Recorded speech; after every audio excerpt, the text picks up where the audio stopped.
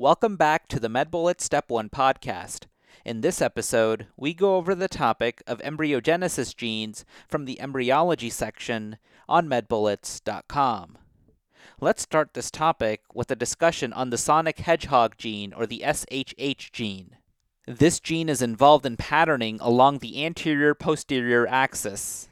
It is involved in the embryonic development of limbs, somites, gut formation, and establishment of the midline CNS. The sonic hedgehog gene is produced in the zone of polarizing activity, or ZPA. The ZPA is a collection of mesoderm cells at the posterior border of the apical ectodermal ridge on the developing limb. This gene is secreted by the notochord to control neural tube patterning. A mutation in the SHH pathway and/or haploinsufficiency can lead to holoprosencephaly, a developmental defect characterized by a failure of the early forebrain vesicle to divide into distinct halves. The next gene that we'll discuss is the WNT7 gene. This gene is necessary for proper organization along the dorsal ventral axis. It is responsible for the development of the midbrain and limb patterning. It is produced at the dorsal apical ectodermal ridge, or the AER. The AER is thickened ectoderm at the distal end of each developing limb. The next gene that we'll discuss is the FGF gene. This gene stimulates mitosis and is responsible for differentiation of the underlying mesoderm. It provides for lengthening of the limbs by maintaining the progress zone. The progress zone consists of proliferating mesenchymal cells proximal to the AER. This gene is produced at the apical ectodermal ridge. Note that this gene controls the anterior-posterior neural tube patterning. It plays a role in somite segmentation, angiogenesis, and axon growth. And finally, the last gene that we'll discuss is the homeobox or Hox gene. This gene is involved in segmental organization in the craniocaudal direction. The production of this gene depends on combinatorial expression of the SHH gene, the WNT7 gene, and the FGF gene. The Hox gene controls rib development, cardiac patterning, and radio-ulnar differentiation of the upper extremity. Okay, so now that we've gone over the major points about this topic, let's go over a few questions to apply the information and get a sense of how this topic has been tested on past exams. First question. A 13-year-old girl presents to an orthopedic surgeon for evaluation of a spinal curvature that was discovered during a school screening. She has otherwise been healthy and does not take any medications. On presentation, she is found to have significant asymmetry of her back and is sent for a spine radiograph. The radiograph reveals a unilateral rib attached to the left transverse process of the C7 vertebrae. Abnormal expression of which of the following genes is most likely responsible for this finding? 1. The FGF gene. 2. The homeobox gene. 3. The PAX gene. 4. The sonic hedgehog gene. Or 5. The WNT7 gene.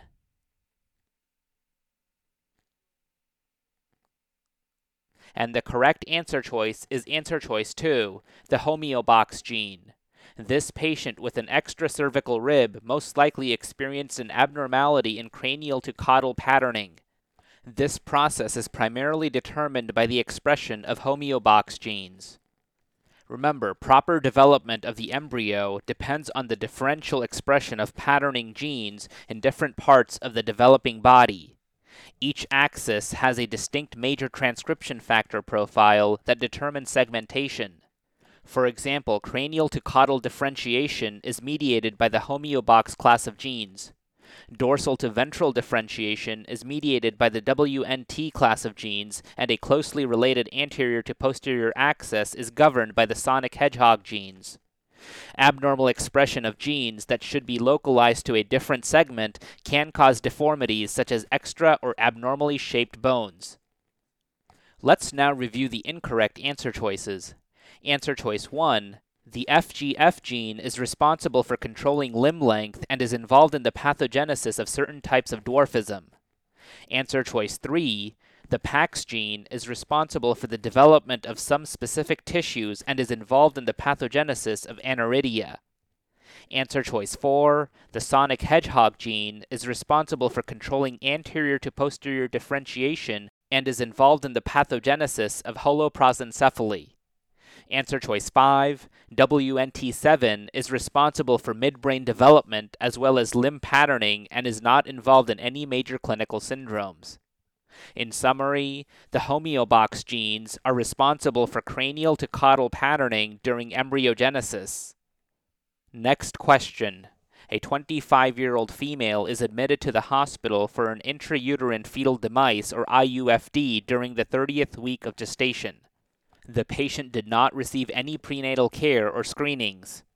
The baby is delivered via C-section and the family wishes to conduct an autopsy to understand the reason for the IUFD and to better prepare for future pregnancies.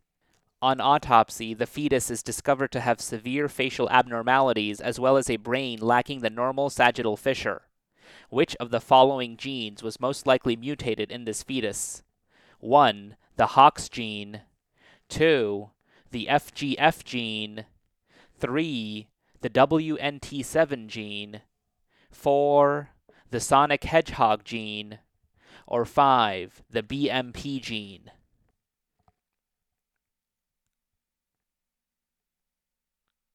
And the correct answer choice is answer choice 4, the sonic hedgehog gene. The fetus likely underwent demise secondary to holoprosencephaly where the brain does not divide into two hemispheres. The most likely gene mutated was sonic hedgehog. Remember, there are many genes that control embryonic development.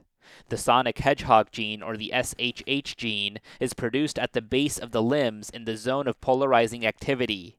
It is also involved in patterning along the antero-posterior axis and central nervous system development. A mutation in sonic hedgehog can therefore cause holoprosencephaly, which is a defect where the brain does not divide into two hemispheres. Let's now review the incorrect answer choices.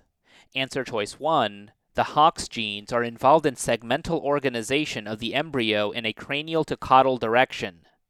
HOX mutations result in the development of appendages in the wrong location. Answer choice 2, the FGF gene stimulates mitosis of the underlying mesoderm, which causes limb lengthening. Mutations would result in short and poorly developed limbs. Answer choice 3, WNT7 is a gene that is necessary for proper organ organization along the dorsal ventral axis. While a mutation in this gene can affect the midbrain, this defect does not result in holoprosencephaly. And finally, answer choice 5, BMP is involved in kidney and eye development.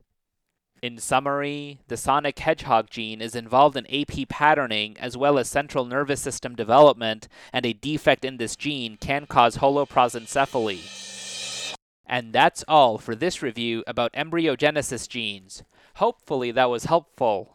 This is the MedBullets Step 1 podcast, a daily audio review session by MedBullets, the free learning and collaboration community for medical student education. Keep in mind that these podcasts are designed to go along with the topics on medbullets.com, and in fact, you can listen to these episodes right on the MedBullets website or mobile app while going through the topic. If you've gotten any value from these MedBullets Step 1 podcasts so far, please consider leaving us a 5-star rating and writing us a review on Apple Podcasts. It will help us spread the word and increase our discoverability tremendously. Also, if you are not already, be sure to follow MedBullets on Facebook, Instagram, and Twitter for daily high-yield content. Thanks for tuning in. We'll see you all tomorrow, right here on the MedBullets Step 1 podcast.